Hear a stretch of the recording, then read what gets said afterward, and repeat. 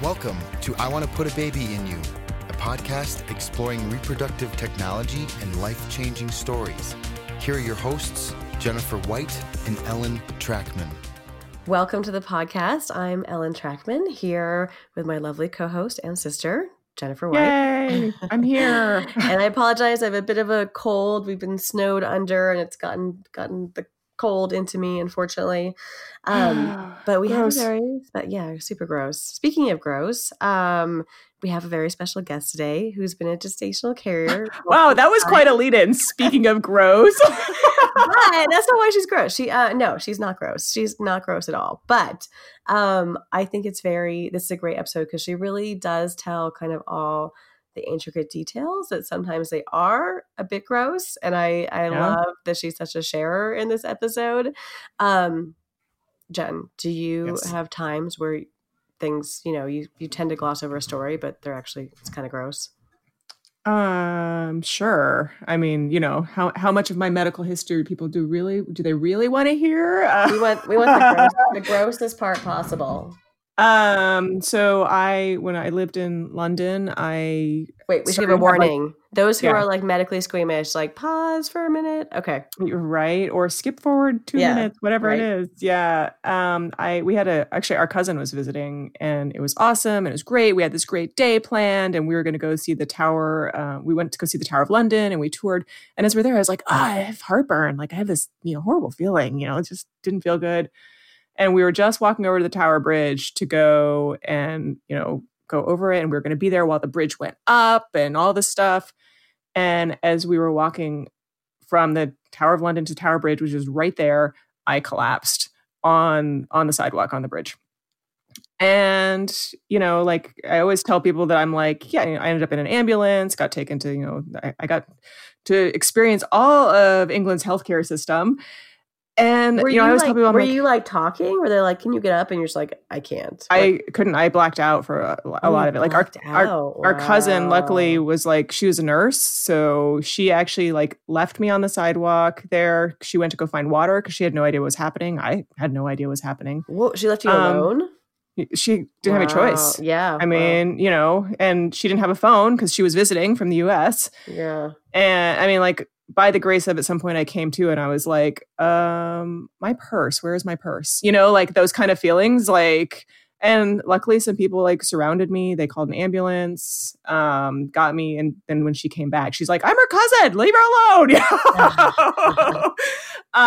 And it turned out after several days of testing and going back and forth that essentially my stomach had exploded. It's pretty gross. Did you do one of those? You were doing an eating competition where you just ate too much. Did you win? No, I did not feel like a winner in any way, shape, or form. But that explained why I felt like I had heartburn, right? So I went through a week of hospitalization while they figured it out. Went in, did surgery. I had to have full drains in my stomach, draining out all of the acid and everything on my abdomen. It was horrible. So really, really gross. And so people are and I'm I always go, I rode on an ambulance in London. And people are like, that's funny. And I'm like, end of story. That's gloss over all the details, right? So, what about you? Wow. What gross things have you not shared with everybody out in our listener world? So many gross things. No, I know you had some really gross ones. Yeah. So I have to tell you something that I was really surprised by its grossness was my daughter having her tooth pulled. So I, as a 40-year-old adult, 40 years, I had never realized this. When kids lose baby teeth, they're just these tiny little white cute things. And there was some teeth going the wrong direction. So they're going to pull teeth years before they otherwise would have fallen out. So it was a baby tooth they were pulling. But when they pulled it, I was just expecting this tiny thing. And it was a full unicorn, giant bone thing. I had no idea they were that long and went back that far. And there was full on pliers. I thought that's what they did back in the day, but this is 2019. Current modern dentistry. Yeah. Oh my God. I thought it was so disgusting. I was totally shocked that that's what a tooth even looked like when it was pulled out. And then they did mention to me afterwards, they're like, this is why we often don't let the parents come back. And I was like, oh, okay. Yeah, shouldn't have come back.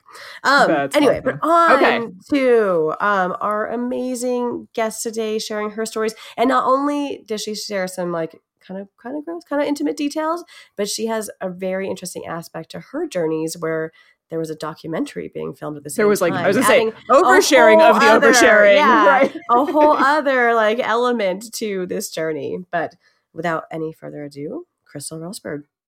Welcome, Crystal Rosberg, to the show. Crystal, first we're going to start with a really difficult question. How many E's are in your name? None. What? How can that be? Yay! No E's. There's no E's. For listeners, we were just discussing how everyone tries to misspell her name, and there are no E's, despite Rosberg, you wanting to put a lot of E's in there. I feel like even Crystal, you could try to put an E in, I guess. Maybe more Rosberg. The French do. I don't know. Yes. I don't think I've ever... That's fair. I was going to say, I don't think I have. Cristal in French. It ends in an E. It's so cute. Well, Crystal, you have such an amazing kind of life story of everything you've been through, but we do like to start at the beginning. What was your childhood like? Were you well behaved? I feel like you probably weren't. Were you well behaved? No, I was. What? Super. Yep. So this is hold on, Crystal. We have your mom on standby to confirm. Catching her mom. Okay, she would actually back that up. I was the good child. Wow. Yes, it's hard for it's hard for people to believe it now, but I was super, super shy. Like crippling shyness as a child. That is surprising. Yes, I even remember this incident just sticks out in my mind. My parents took us to, I think it was like Santa's Village. I don't even know if it still exists. When I was a kid, and some little elf, someone dressed as an elf gave me a candy cane, and she's like, say thank you. And the shyness was so, I could not open my mouth. She's like, say thank you or give it back. I gave it back. Wait, no, the elf said that? Mom. Oh, I was like, wait. I'm like, wow, that would be really rude. Oh my God, I've been scarred for life. Well, I do still remember it like I'm scarred for life, but... No, the elf probably felt bad taking it back, right? Yeah, oh yeah. I just remember that feeling like I'd rather give it back than open my mouth. Wow. Where was that? Where did you grow up in the North Pole? No, I grew up in Southern California. Oh, right. So Santa's Village is up in the mountains, like the Big Bear area, I think. I don't know if it's still there. But it was a thing when I was growing up. So I think we went a couple times as kids. Oh, interesting. And so obviously you did not continue to live in California in your life. What was that? You eventually did not continue to live in California for all of your life. No. We have known you somewhere else. So yes. As an adult, where did you end up moving to? Las Vegas. So when I was 21, I moved to Las Vegas. So I left Southern California. And I never... Did you just go for like a girls' weekend and then never leave? Is that what happened? No. You know what? My grandmother moved here in 94. Yeah. So we started coming here for all the holidays to visit her. And at some point when I was 21, I was working at a doctor's office in Woodland Hills, and it was okay. It was wasn't really what I wanted to do. And I kind of thought I wanted to go back to school. And Grandma's like, come to Vegas. You don't even have to work full time, and you can go to school, and, I'll have company. And I was like, that's the best idea ever. Yeah. But I had already been dating my husband for about a year. And he was not in Vegas? No, he stayed in California. So we did long distance for a year. He was at Santa's Village as an elf. I wish I met him that young, but no.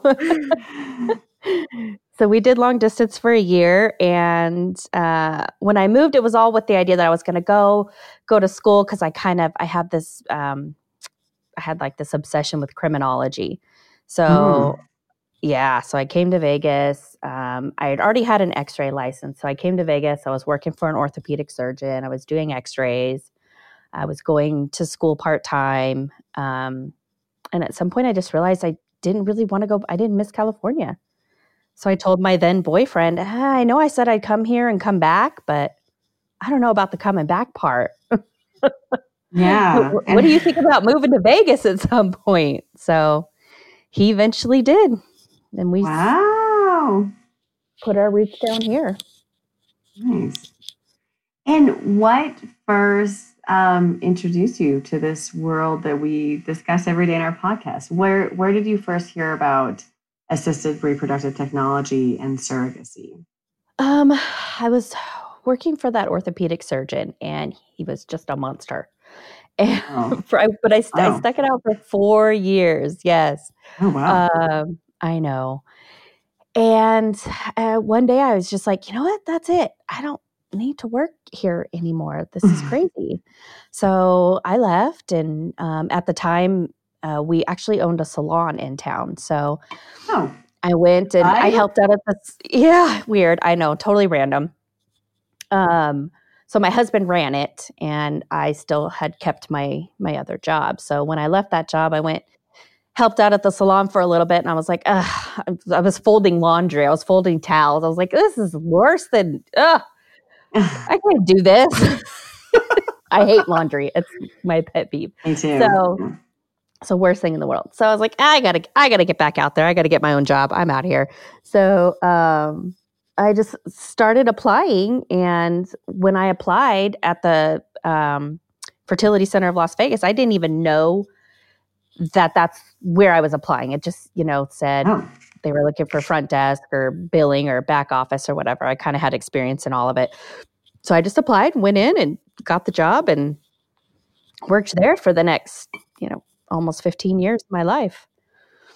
And then when you went to the interview, you're like, so what do you guys do? Yeah, when I came in and I just kind of realized what it was, where I was, what was happening. I was like, this is really cool. I never imagined myself in a place like this. And, I started at the front desk and moved to the billing department where I spent many years and finished out supervising the third-party reproduction department. And by that time I had done 2 surrogacies. So the first surrogate I remember walking in the door was like maybe 2008 or so. And it was still even like a strange concept then to most of us in the office. We're like, wow, she's carrying somebody else's baby. That is so cool. Wow. Can imagine everybody whispering through the office. Whoa. Yeah. It was just so neat. And from there, it was just kind of like planted the seed. Yeah. No, that totally. When you're like, maybe not just a job. Maybe I would do this. Oh, totally. Yeah. It just kind of planted the seed. And at that time, I had only had one child of my own. I spaced mine out for about 4 years. So I knew it would, even if it was something I did, it would be much further down the line. So after I had my own baby, I was still there, and we were doing even more third-party work at that time.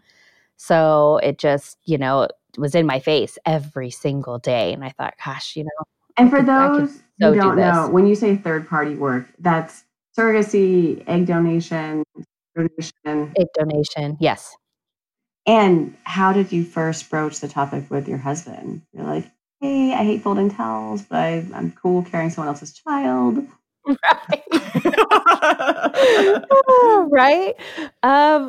The first time I mentioned it to him, he thought I was crazy. He just kind of laughed. He's like, yeah, nope. But it was just kind of like one of those things I said in passing, didn't really make a big deal. Oh, and I think I was watching a show on TV, one of those Discovery Channel something baby shows, where there was a surrogate. And I was like, look, this is so cool. She's carrying somebody else's baby. And then just as we started to work with it more at work, it started to come up in conversation, of course, more frequently, you know. And then after I had my own 2, I mentioned it again. He was kind of like, and then I think it was probably like by the 3rd time I mentioned, he goes, "You really think you can have a baby and hand it over to somebody else?" I said, "Absolutely. Absolutely." It's just, there was never any doubt in my mind about it. I was one of those people that I felt, this is going to sound awful, but I was just one of those people that when I had my babies, God, I loved them dearly, but it wasn't that love at first sight thing for me. Like, oh, don't take this baby from my arms ever. I was like, it was kind of where I fell in love over time. You know, it was more of a process for me. So, and I always thought, oh, that's weird. Everybody's like, oh my God, I was in love the minute she was born. I was like, it was cute. And I felt very protective over it and this huge responsibility, but I fell in love over time. Yeah. So did it make a difference to him when you kind of explain the difference with surrogacy? That's like it's not you guys' child that you're giving to someone else, but it's their embryo and you know it's their child the whole time. Oh yeah. To him, once and he kind of knew that about me because we kind of had that conversation about, you know, the whole love at first sight. I'm like, yeah, they were great and all, but you know, it took me a few weeks to fall in love. So he already kind of knew that about me, and he knows that I was so done with babies. The babies, like I loved being pregnant. So this is another thing that he knew very well. I loved being pregnant. I really, really dislike the infant newborn baby stage. Ouch. Not right. Which is funny because most people, like when I talk about this, I'll just say, oh, I hated being pregnant. And I'm like, oh, well, there are, you know, a few gems out there who love it, you know. So we're actually talking to one of those people who love being pregnant but wasn't into infants. Interesting. Even before like the surrogacy was ever like a serious thing for me, I remember I would say that a lot. Like, oh, if I could just be pregnant but not have to have it. Like, and there we go. You found your perfect. Yeah. Right. Weird, right? Or if I could give birth to a 4-year-old, even better. That would be painful though, quite honestly. Oh yeah, probably. Or if babies were just more self-sufficient, like I just wasn't a big fan of the baby stage at all. So I have no problem handing over a baby. None whatsoever. So once you guys decided, when you decided between you that you like, hey, you and your husband, like, did you go through an agency? How did you? What direction did you go? I did. So because I had been, dealing with it at work, I knew a few people.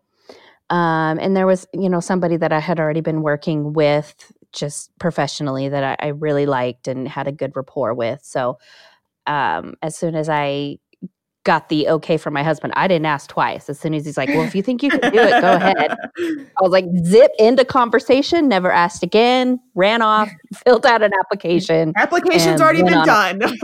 Yeah. So glad you said that because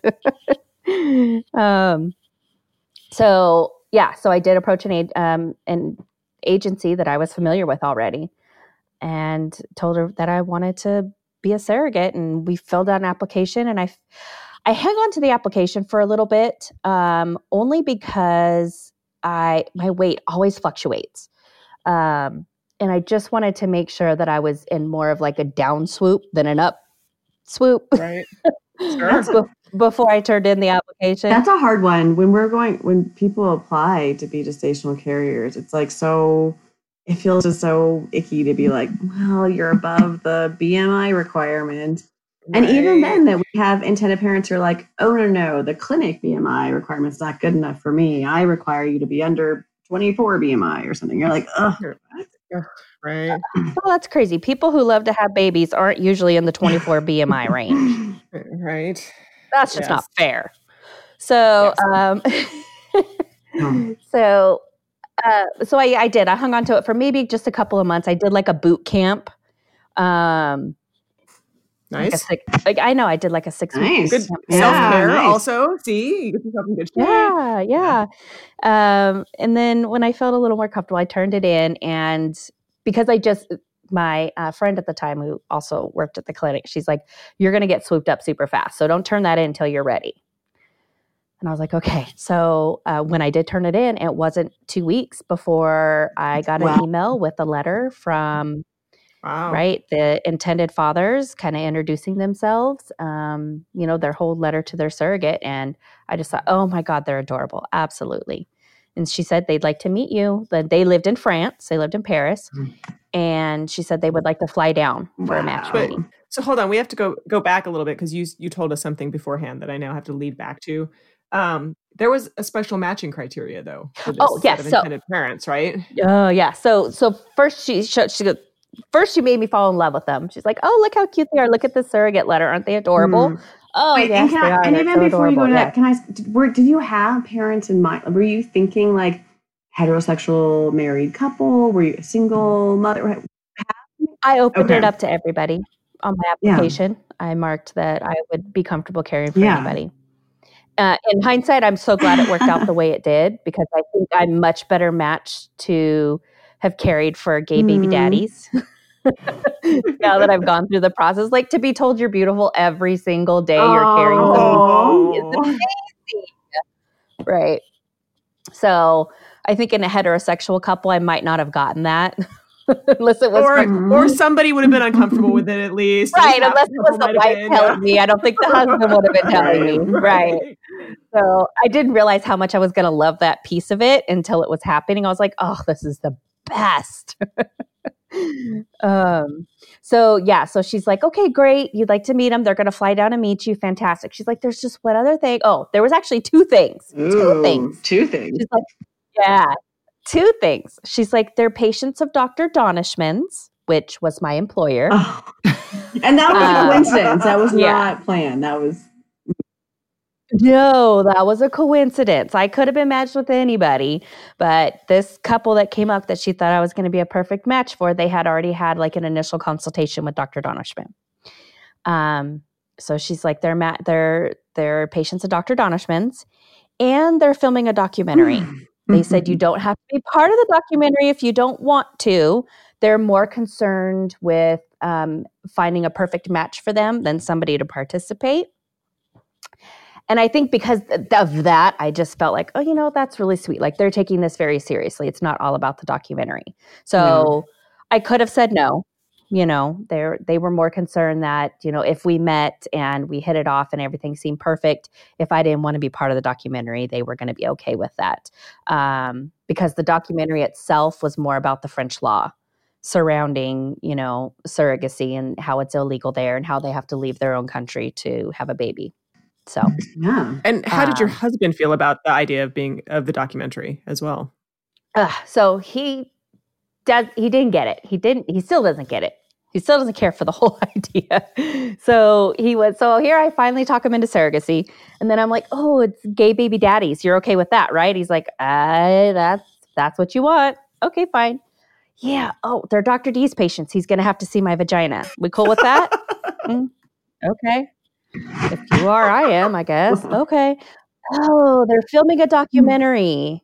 And all of France will see my vagina. Is that Are you okay with that? Everybody in the world is going to see this now. It's going to be the whole world seeing my vagina. We cool with that? Oh, the poor guy, I swear.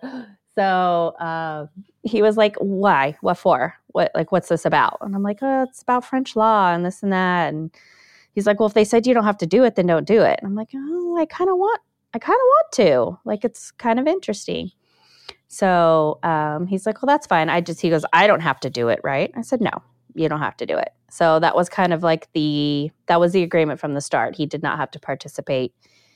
So long as he did not have to participate in the documentary, he did not care that I did it. Got it. Okay. Yeah. So it gets a little tricky on down the line. Right. I'm sure. Because he has to actually be present at certain things. Right? Yes. Right? So did you have to sign kind of like hardcore confidentiality with a documentary, or how did that go? Yeah. So So then we do the match meeting. We fall in love. Everything's fantastic. They said, did they film the match meeting also? They did, but the director of the documentary did not come to the match meeting. He sent his sister and another assistant that he had. So I didn't meet him until later. So 2 very nice ladies came and they did film, and we met at the park down the street, and it was the whole thing where they put a mic on me and I was like, oh my God, this is real. This is really happening. This is certain. Like a match meeting's not already nerve-wracking. Yeah, exactly. Right. Already nerve-wracking and just awkward all just to begin with. Here I am mic'd up with a camera on my face. So yeah. So we met at the park down the street.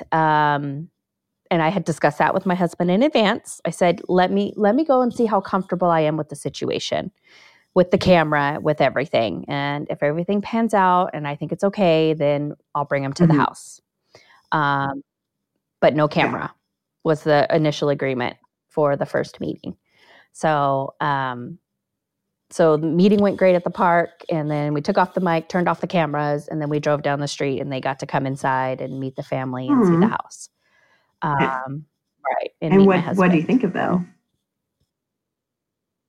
He liked him. He thought they were very nice. They're very, they're just adorable. They're like if you were to look up, beautiful, tall Parisian man and Google it, like these guys would come up. Like they're just absolutely adorable. They were like 6'3" and 6'5". For listeners who want to Google it, they can just look up your documentary, right, and actually see them.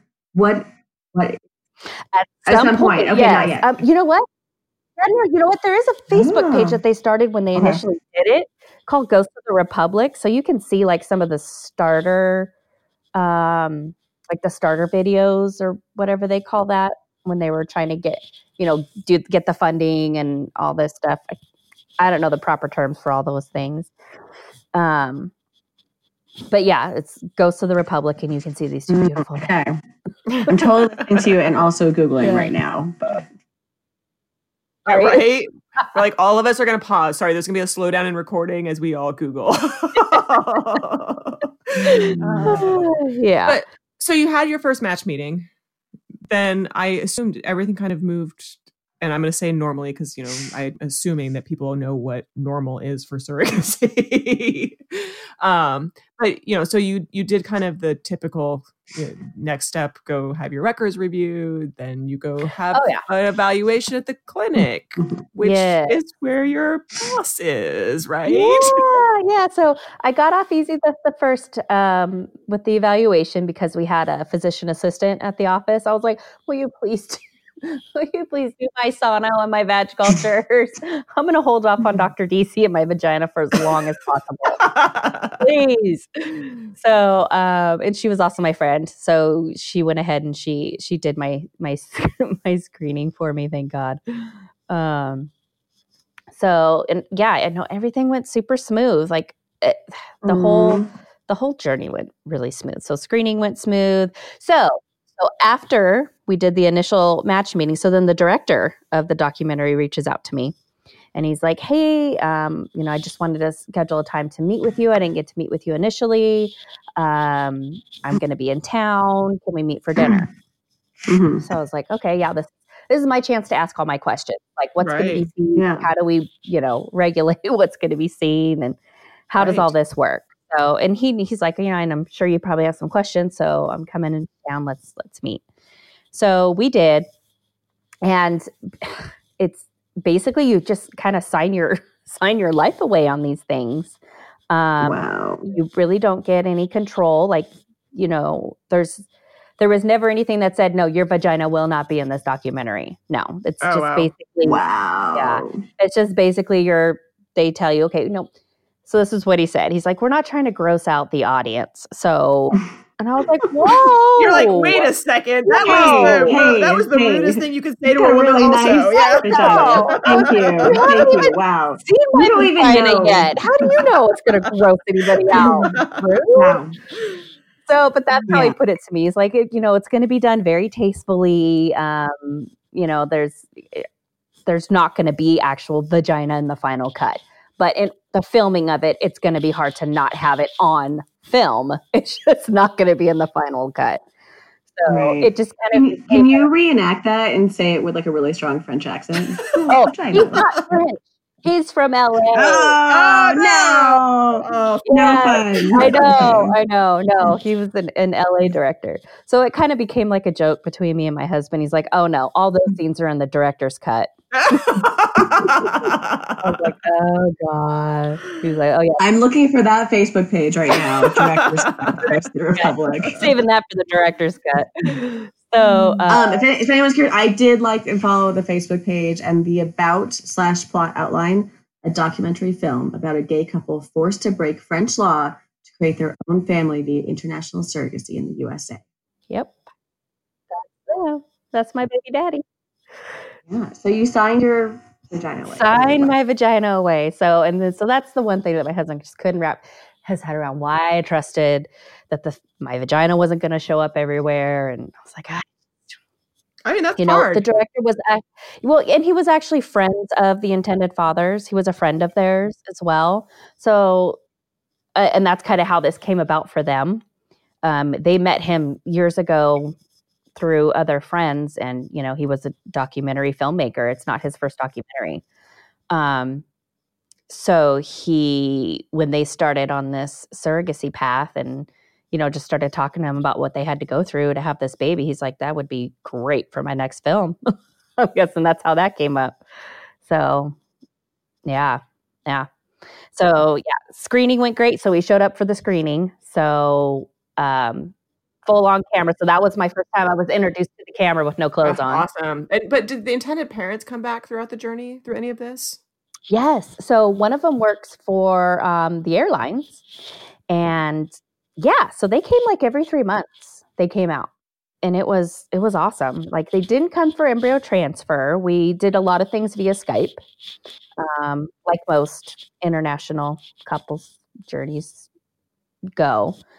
But they came for that was the first, I think I feel like they were here before that. I feel like they were here sometime around like the 3-month mark, and then came back out again for when we did the gender ultrasound, the anatomy scan, all that stuff. Yes. Did you finally have to show your boss your vagina when you had the embryo transfer? Oh, yes, I did. In that story. So everything went smooth with screening. Like, everything progressed pretty quickly. So we had our match meeting in September. I think I was medically cleared sometime in December. And embryo transfer, at the time, it was done in conjunction with the egg donors when we were still doing fresh embryo transfer. Okay. So me and the egg donors, basically cycled together. So I had my embryo transfer at the very beginning of February. Wow. That was pretty quick. Yeah. Everything went really quick. So the boss I had to let the boss see the vagina. So we go in, so camera and everything, right? So we have all these extra people in my transfer room. Yeah. So, because we have, my husband came. He was nice enough to accompany me. He held one of the phones with Skype because both my intended parents were not in the same place. So we had them on two separate. Yeah. So my husband was holding my phone. I had another staff member in there holding the computer that had the other intended father on it. I had the cameraman in there. I think he might have had one of his assistants in there. And then the two people assisting transfer, and then Dr. Donishman. It's a big room, so there was, but yeah, it's probably record for most people in an embryo transfer. Right. Stadium seating. Wow. Right. So the camera guy mics up I'm mic'd up, and Dr. Donishman is mic'd up, right? So he, I'm in the stirrups, and, he says hi to everybody and shows them the embryo on the screen, and he gets in there and he's like, all right, I'm just going to get in here. And he's like, let me just clean out this cervical mucus here first. And you're like, awesome. Out loud, mic'd up. I wanted to jump up and yell, cut! No. Yeah. Negative. Did that make the documentary? Do you know? No, thank God. And I told him afterwards, I'm like, if anything about cervical mucus makes it in this documentary, I swear to God. And I reminded him several times throughout the process. Oh, okay. Again, look for that piece because I don't want it in there. Wow. Oh, I was mortified. Who announces cervical mucus to the room? Right. Why? An IVF doctor. Yeah. Just it's casual conversation for an IVF doc, Right? Come on, Dr. D. I thought we were friends. He probably would not even remember doing it. Did you unfriend him after that? No. Sorry. No, I did not unfriend him after that, but I should have. Oh my God. So first transfer took. Congratulations. It was awesome. very easy. Yeah. Yeah. So I'm saying we just had a really smooth journey. It took super easy. So, but I'll have to say I was very surprised because at some point, I want to say I did like a day 6 lab. Yeah. Benefit of working at the fertility center. Right. And it wasn't very high. It wasn't very high at all. I mean, low, like a 6 or something, if I remember correctly. Oh, wow. That's scary. Yes. And I remember just like the heartbreak I was feeling. And I was really shocked at how hard I was taking the fact that, this may not have worked. Yeah.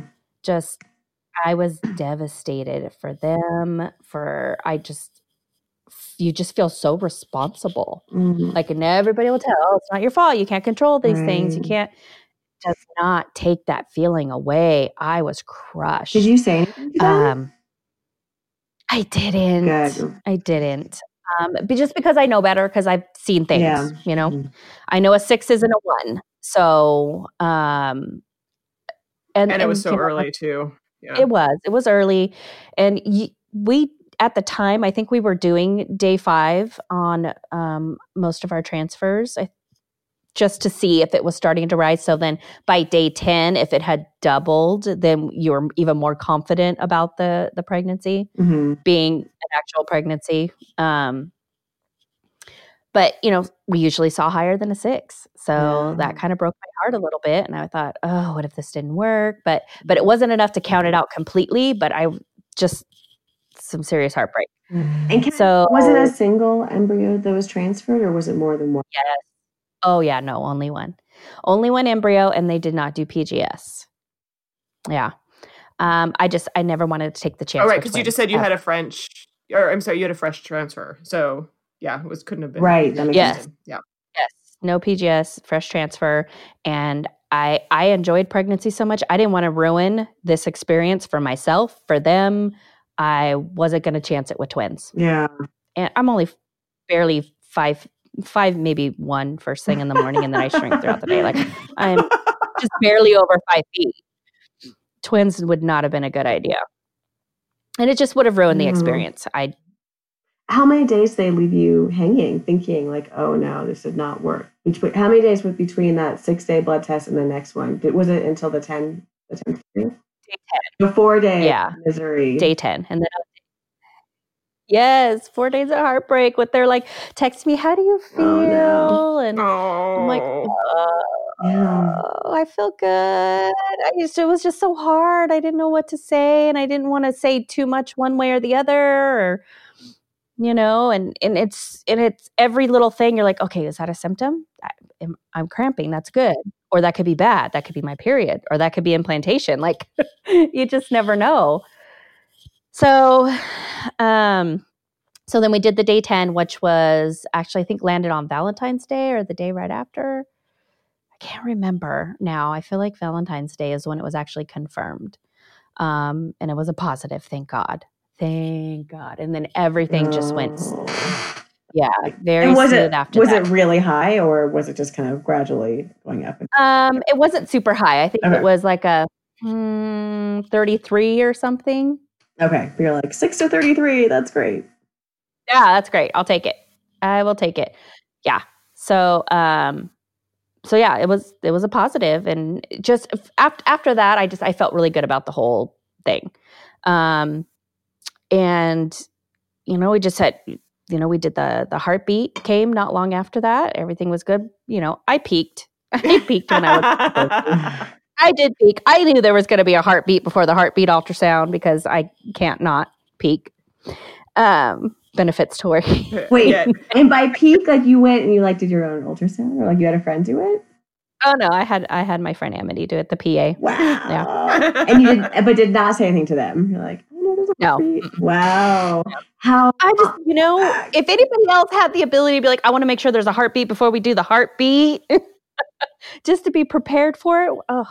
Yeah. I'm with you. If there's knowledge available, I want to know it. I'm not one of those, don't tell me. No. Oh no, I want to know everything. Yeah. Mm-hmm. So we did the heartbeat ultrasound. I think was great. We did all that via Skype, and that was fantastic. And then we had a teeny tiny little scare at about 15 weeks along. It is in the film. It's in the documentary where it was so frustrating because it all ended up just being basically a lab mistake, which is the worst part. So, or no, not even a paperwork mistake. So, even though I was at, even though my doctor's office, my OB that I was with knew that this was a surrogate pregnancy, knew that it was an egg donor. Everybody was very well aware when they did my first trimester blood draw, the screening, or the second trimester. No, it was in the second trimester. When they drew the blood to send for, all the Down syndrome factors and, how they calculate all that, they failed to mark or put on the paperwork basically that the egg donor was 23 years old. Oh. So they put my age down. So they use that in order to get these ratios, these numbers as to what the probability of Down syndrome is. Oh. So not realizing that, so I get the doctor's office calls me. He's like, hey, your results came back and there's a 1 in 23 that the baby has Down syndrome, which is really high. And I didn't know that. I was like, okay, 1 in 23, is that bad? Is that normal? Is that right? Like, and when you go back and look, it's usually like a 1 in 200, 300 something. Then I was like, oh, that is not good. So, I had to call them. I had to tell them this, and they, basically flew down. So you told the guys, you told the dads, not the doctor? I did. He asked me. He called me. Mm-hmm. He's like, are you comfortable giving them this information? And then I can talk to them if they want to. Yeah. But I'm going to refer you to a perinatologist. Do you have one in mind? Mm-hmm. And, they should probably either, do a phone consult with him or whatever the case may be. So, yeah, no, I'm comfortable telling them. And I know a perinatologist. I'll go ahead and book it. And, I just kind of took it from there. Right. So I booked our appointment with the perinatologist where we meet with a genetic counselor. They flew down for it. Oh, wow. Yeah. And it was also going to be, it was also at the same time as the, like the anatomy scan and the sex and all of that. So they're like, let's just get on a plane and go. Mm-hmm. So they came down for it. So we sit and we're talking to this genetic counselor. There's only a quick snippet of it in the film, but we were probably talking to her for a good hour before she looks at the labs and realizes that they calculated everything based off of my age and not the egg donor age. I'm sure that had to have been, it'd be interesting if they did put that in the film about the relief, the look of relief it has to be. Well, you can't really see on me, but it's more of the look of frustration. Oh, really? Like, come on, guys. I just went through all of this for nothing. Yeah. Wow. Yes, we had already been there for an hour, and she's talking about counsel testing and all this. I'm like, we're past this. We are past all this. Why are we even talking about this? I was actually getting really frustrated. Yeah. I'm like, the counsel test, that's all stuff you do prior to. That's not going to help us in the situation we're in right now. And then she's looking at the lab. She's like, oh no, they did this based on your age, not the egg donor. And I was like, how quickly can you get this fixed? So agitated. I felt so bad for them. All that worry over almost nothing. That was a frustrating experience, but it ended like we ended up doing. So they recalculated it, and it was still a slightly high risk. It was like, I guess the cutoff is like 1 in 230 for her age, and it ended up being like 1 in 208 still. So I guess it was still considered a positive. I don't know, but still, it wasn't 1 in 23. So we opted for the blood tests that they can do. Now they can do it as early as 10 weeks now, basically to tell you if there's any chromosomal abnormalities. So where they just drew my blood and sent it off, and 2 weeks, I don't even know if it was 2 weeks later, we knew everything was fine. But we went from that meeting into the ultrasound. And the ultrasound tech did all of the measurements and checked the nuchal fold and all those things they look at to look for Down syndrome. And she didn't see anything on ultrasound either. But she said ultrasound's only like, 50-50. I didn't know it was that. Yeah. So interesting. Yeah, that's what she said. She said only 50% of the time you can actually see those markers on ultrasound. But after the ultrasound, not seeing anything, and after knowing that it was really a 1 in 208, I don't know, we just all kind of agreed that we felt good about it and didn't think we didn't think that there was going to be a problem. We didn't think that there was any Down syndrome. So we just really didn't worry about it after that. We went on and they found out the sex of the baby, and we celebrated, and the results came back a week later and everything was good. What was the sex of the baby? Yeah. Sorry, you glossed over that. Like, like everybody's excited, but we don't know what to be excited about. A girl. Sorry. Oh, she's the sweetest little, prettiest little French girl you've ever seen. Oh my God. Love it. So absolutely adorable. Little girl named Louise. Yes. And how did the rest of the pregnancy and the delivery go? Oh my gosh. So, so then there was these, all these, moments where so he would follow me around with the camera. So he would come every so often, come with me to pick the kids up from school. He'd come take footage of me at work. And was it really natural, or did they try to manufacture stuff like, hey, ask her an awkward question about her pregnancy? No, it was actually very natural. Yeah, there wasn't any staging in anything except for trying to get Dr. D in the right place at the right time. Sometimes there was some staging going on with, I want to tell her she's pregnant, but I want to tell her on camera, but I'm not there that day. Can you come back on the day? Like, I already know I'm pregnant. Why are we going through all this trouble? But I had to come back to the office on a Saturday where the cameraman could be there and Dr. D could be there. And it didn't even make it in the film. I was like, come on, guys. Yeah, just that was probably it. Other than that, it was just very natural. He would follow me around, and he would ask questions. So the director would ask questions on camera. So if there was something he wanted to know, he would ask. Yeah. So they were here for the 4th of July was one of their visits. They came out. I was pretty far along at that point. I think I was, I had to have been, I look much bigger than I am. So that's in the film. I was probably like 6.5 months pregnant, even though I look a good 8. But that's just how I carry. So we spent the 4th of July together here, and that was fantastic. Like the boy, I call it the boys. My boys are the baby daddies.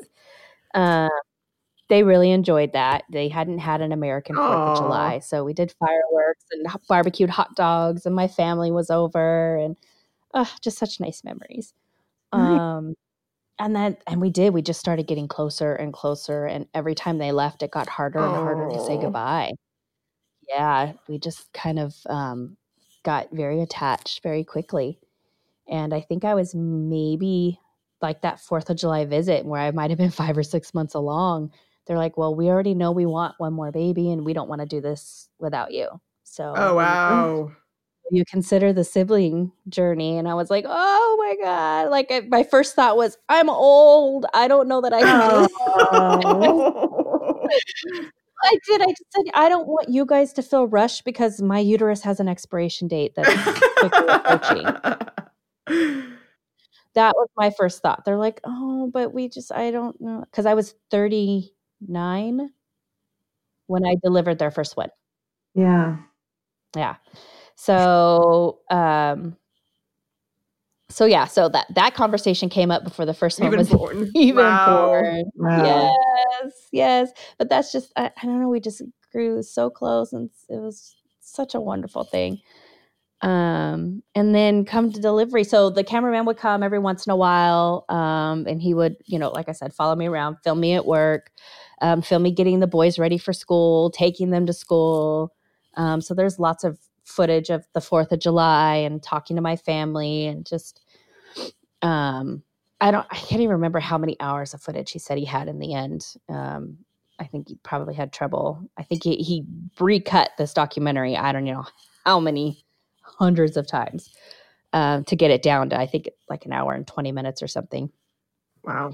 So when you got to delivery, did you have like a contracted list, like basically of how you had to like make phone calls? Because I mean, I assume you had to get the production team there, and babies don't come when on a schedule.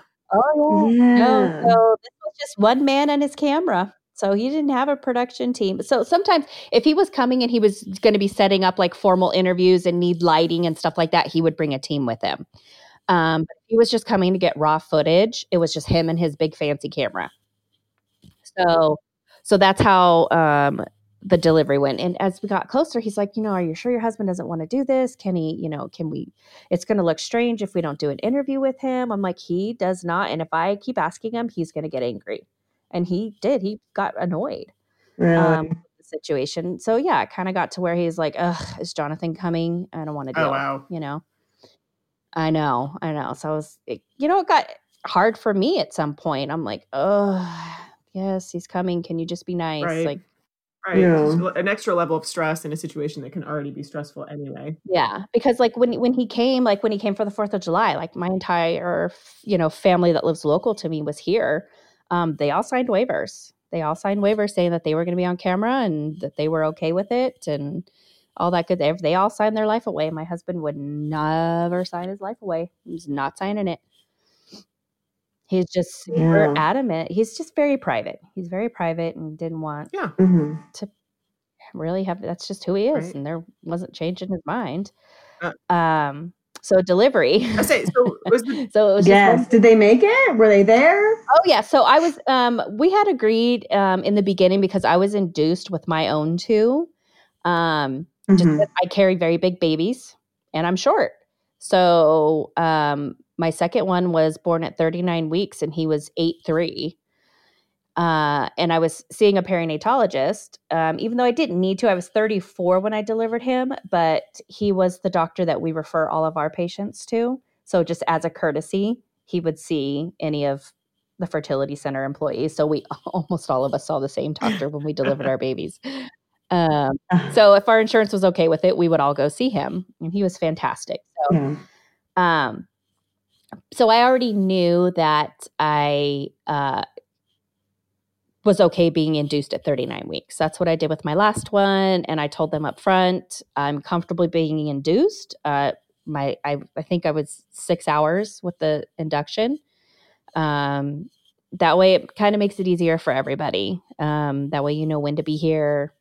We know when go time is. God forbid something happened sooner. We all knew that was a possibility. I just deep down didn't think that was going to happen. So my babies have to be evicted. So I just make it too comfortable in there. They never want to come out. You're like, I told you I like being pregnant. If they could just stay in until they're 4, right? Perfect. Oh, I probably would have had a lot more kids. So we were induced. We had planned to be induced at 39 weeks. So they were still here like a week early, just to, get set up and to come and buy whatever it was that they were going to need for the baby. And it's Vegas, so it's easy to find like a really nice like vacation rental with washers and dryers and full kitchens. And so they came about a week early and got set up. Cameraman was here a few days before. He was on call. Like he knew he lived in LA. So if he had to hop a plane or hop in his car, whatever the case may be, he knew he could be here fairly quickly. Yeah. So he was on call. He knew, because after filming all that footage, he's like, I'll be damned if I'm going to miss the delivery. So he was prepared as well. So we were on baby watch for sure the last few weeks. Then we got to induction day, and it was like 2:00 in the morning. They had me checking in at the hospital at these ungodly hours, and I hadn't eaten for probably 24 hours before that, because I'd only had vaginal deliveries. And with each vaginal delivery, I did what everybody fears they're going to do, pushing out a baby, and I pooped all over the place. So, awful. So my husband, of course, this was his favorite part of the whole thing. He's like, oh, I can't wait to see the look on their faces when you crap all over the table. I was like, oh my God, you are not helping. Thanks, sweet. Thank you for your support. I appreciate that. Thanks, babe. So I'm like, oh my God, I will. I'll mortify them. Oh, I can't let that happen. So I stopped eating. Like 24 hours before the induction, because I was expecting a vaginal delivery and I did not want to crap all over the table. Oh God. So I thought, okay, let's get in there. Let's get this induction going. Let's get this baby out in 6 hours and get me a sub sandwich. I am starving. So no, that's not how it happened. Oh, of course not. No. She wasn't putting, they couldn't get me to dilate past a 7, I believe. So we were in this room, and it was the weirdest thing, like thinking back now, that we were in this room in the hospital that had no windows to the outside. So it was like an internal room. So we had no concept of night or day the whole time we were in there. Like it felt like we were kind of like down in a dungeon. It was weird. And it was the same night that Lamar Odom was found unconscious in the whatever bunny ranch out.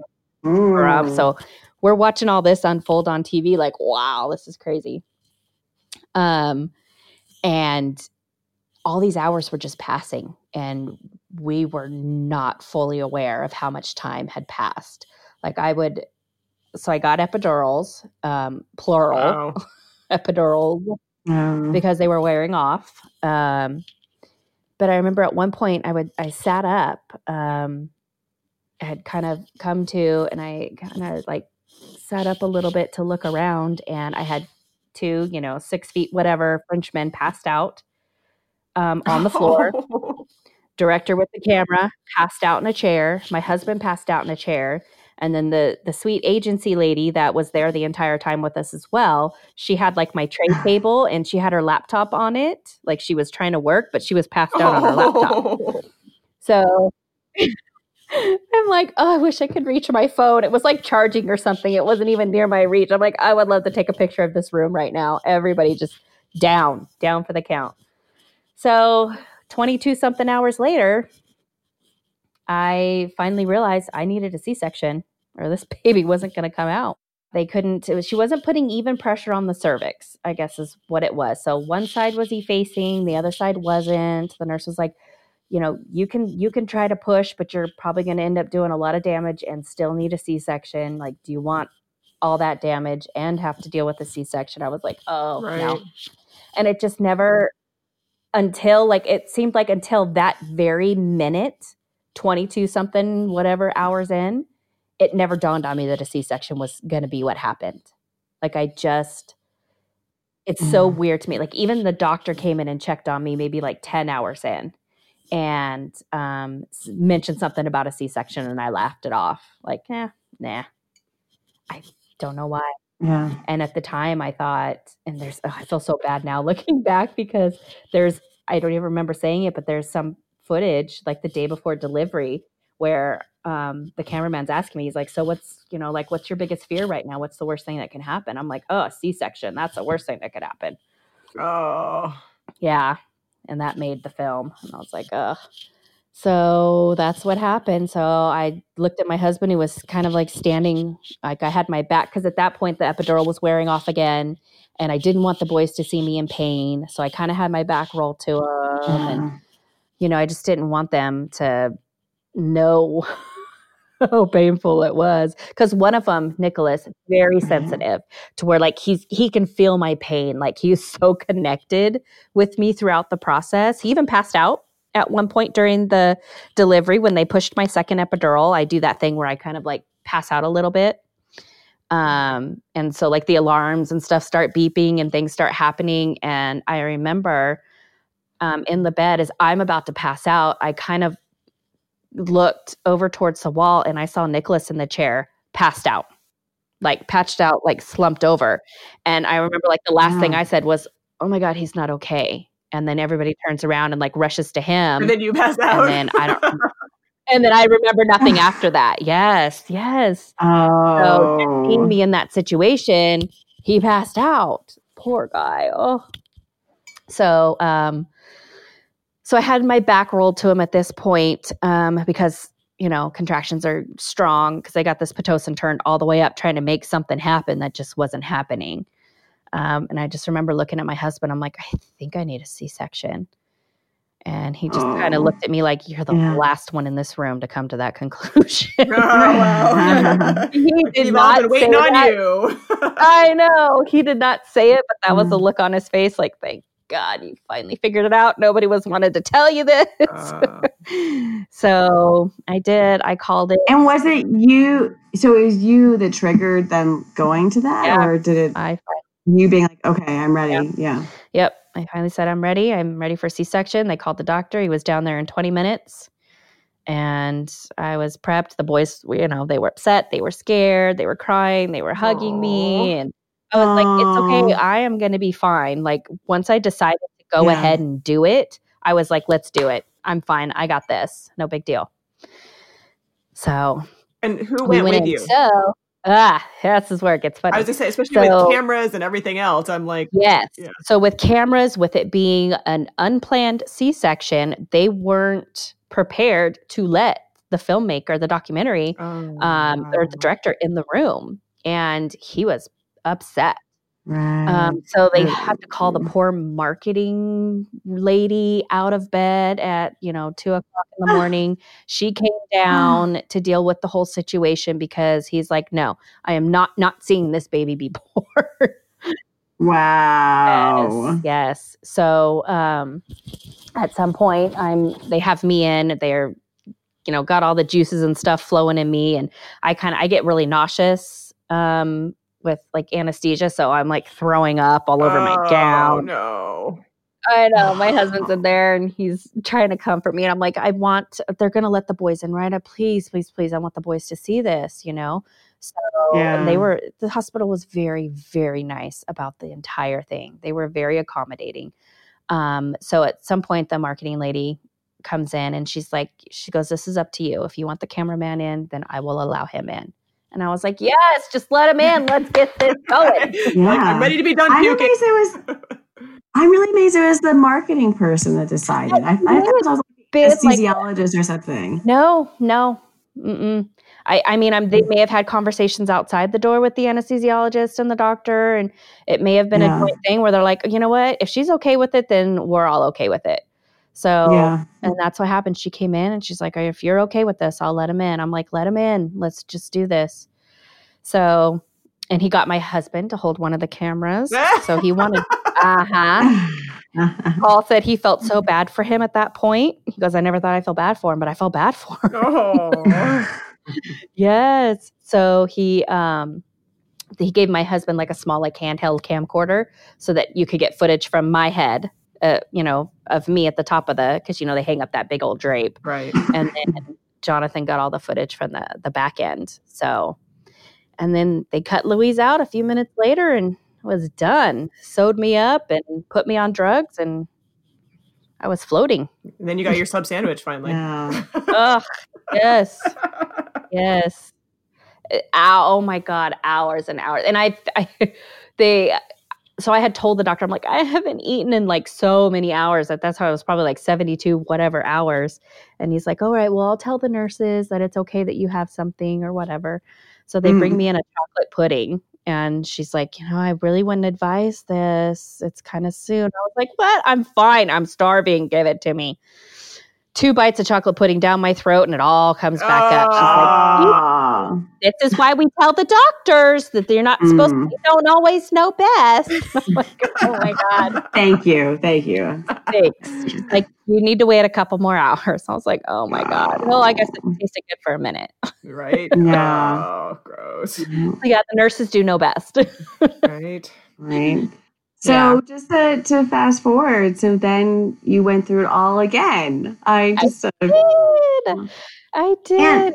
And the documentary is not out yet. Is that right? That people can watch like parts of it, but it hasn't been released. Yeah. So I think there's little snippets on that Facebook page, little pieces and stuff here and there.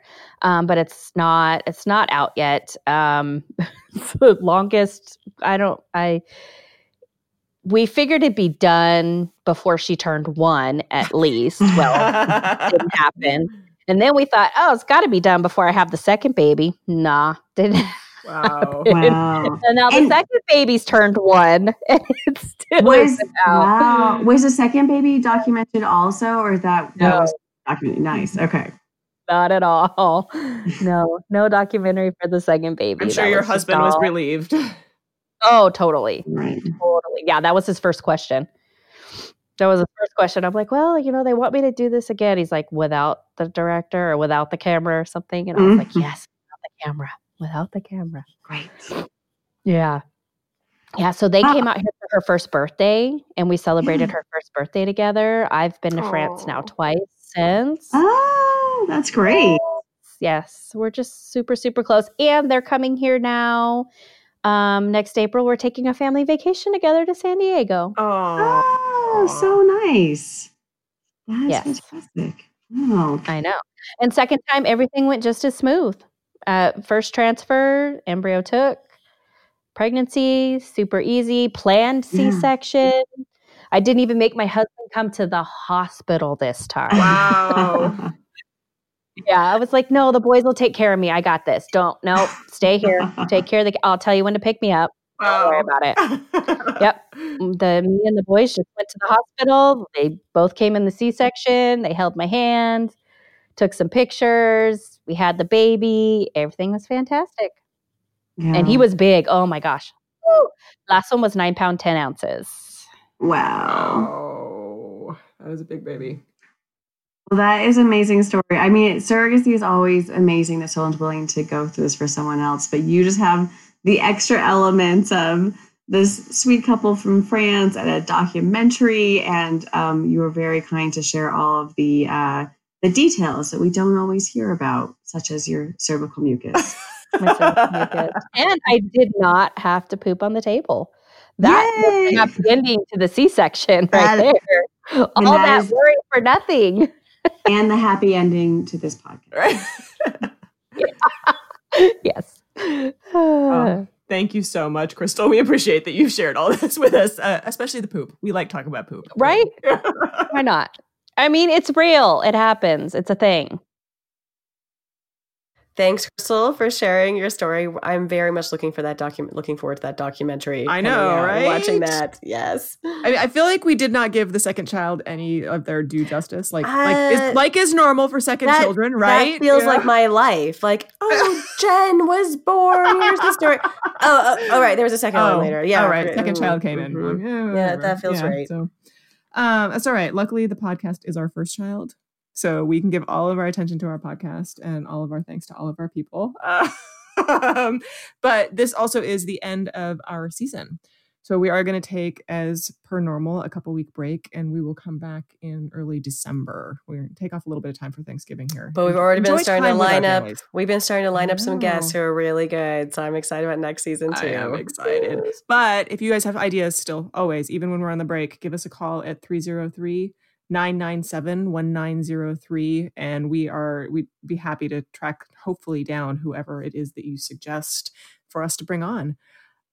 As always, again, huge thank you at the end of our season to everybody who makes us sound phenomenal, and I'm gonna die if I forget somebody this time. Come on now, don't forget Chris at Work at Bird Studios, Lexi, Amanda, Tyler, Ashley, everybody in our team who supports us and makes us sound great and feel great. And we hope that they have a wonderful Thanksgiving. And we hope you all have a wonderful Thanksgiving and start to your holiday season. Thanks. Bye. Bye.